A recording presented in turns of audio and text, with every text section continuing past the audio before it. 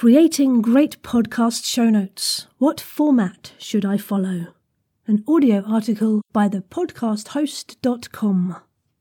Podcast show notes are one of those tasks that you know is essential, but you can never bring yourself to love it. After all, you've done the fun stuff, planning content, playing with your kit, recording a show. That should be it, right? Afraid not. Here's a question we got last week to kick us off. Can you advise me on my podcasting website? How should show notes work? Do I just set them up like a blog? Unsure how this works. Don't want to set something up, only to have to redo it. The short answer is yes. Podcast show notes are nothing more than a blog post with an audio file attached, but they're also so much more than that. Let's delve into it a little deeper. What are podcast show notes for, and how do we put them together? What are show notes for? Podcast show notes serve three main purposes. The first two serve existing listeners. One, to offer a summary of the show content, either to persuade someone to listen or to remind a previous listener what was covered. Two, to offer links to resources, people, or products that were mentioned. You can't link within the show itself, so you offer the links on the show notes. The last serves you and those who have yet to listen. 3, to attract new listeners through search traffic. That last one is the one most podcasters neglect. You'll find a lot of podcasters throwing up show notes that are nothing more than a very quick introduction paragraph, and then a list of the resources that were mentioned. That's fine as a minimum. It serves your listener, covering number 1 and number 2, but if that's all you do, you're missing a trick in growing your audience. How show notes can grow your audience. A good set of show notes can attract legions of potential new listeners by appearing in the search results. How do you do that? By writing a blog post that covers the same topic as the podcast. That blog post acts as a written version of the show, not a direct transcript, but something created to be read. It contains the same valuable information as the podcast and encourages readers. If you like this, then listen to the podcast episode for even more. Often in the podcast, you'll tell more stories about it, give more examples, and that might be the extra value that gains you a new listener. Even if you don't add anything extra, many people will appreciate being given an audio version to listen to at another time.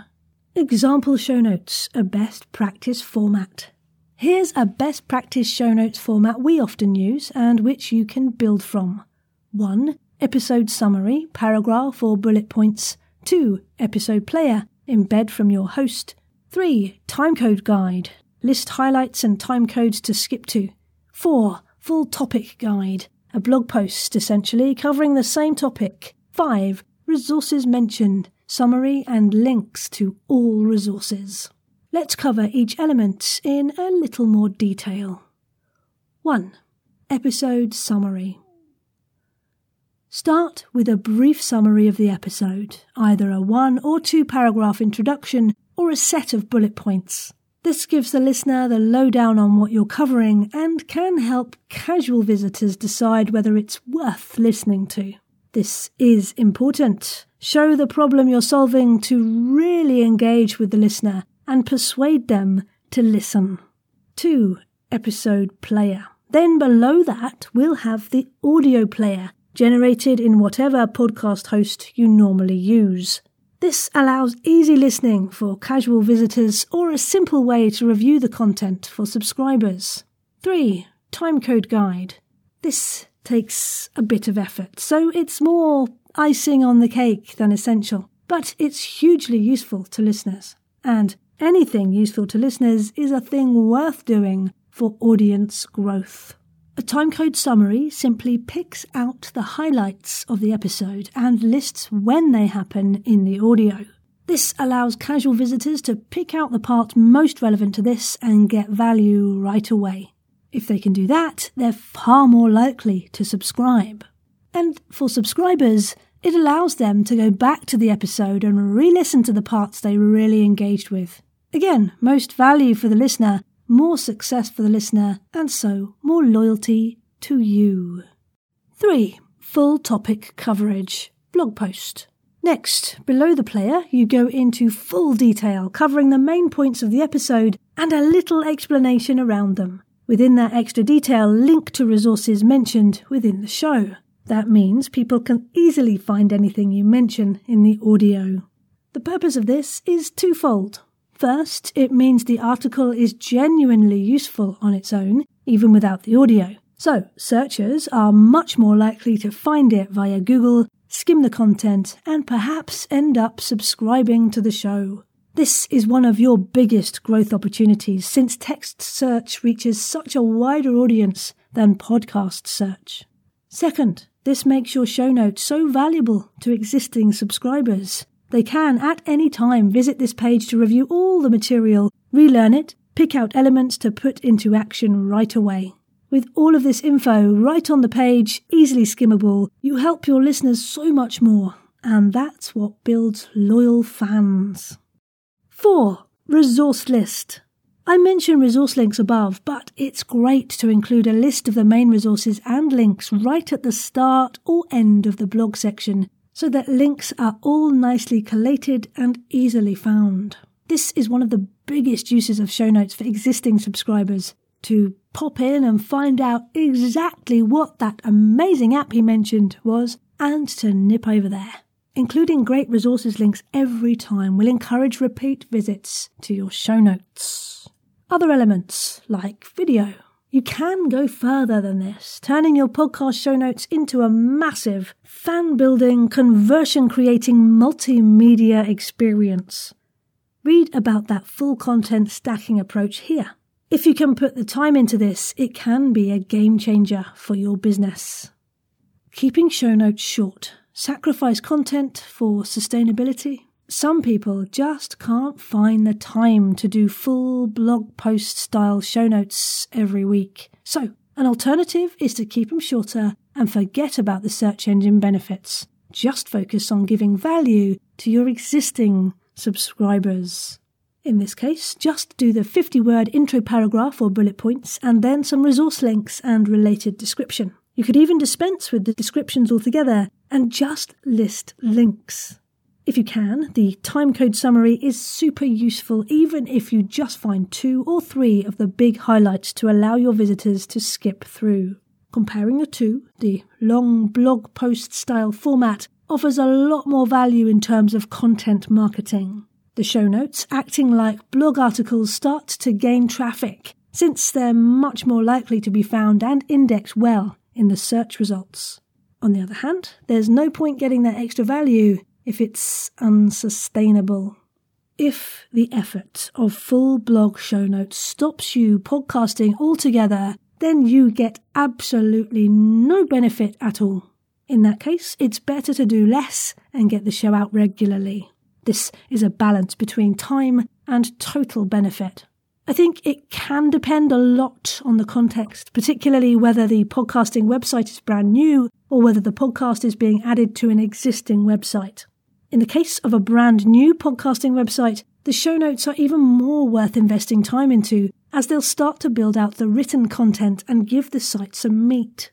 Adding very thin podcast show note pages to an already thin website is unlikely to help the site gain any type of authority.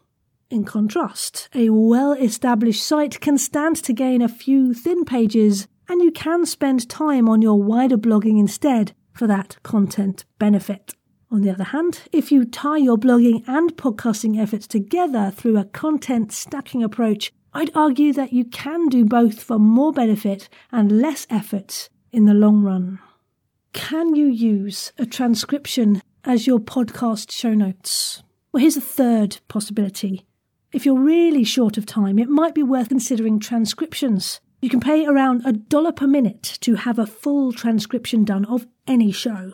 If you're doing quite short, focused episodes, these transcriptions can be very useful and readable for your listeners. As a bonus, they provide nice, long, meaty content for the site with little extra time effort, just a bit of cost.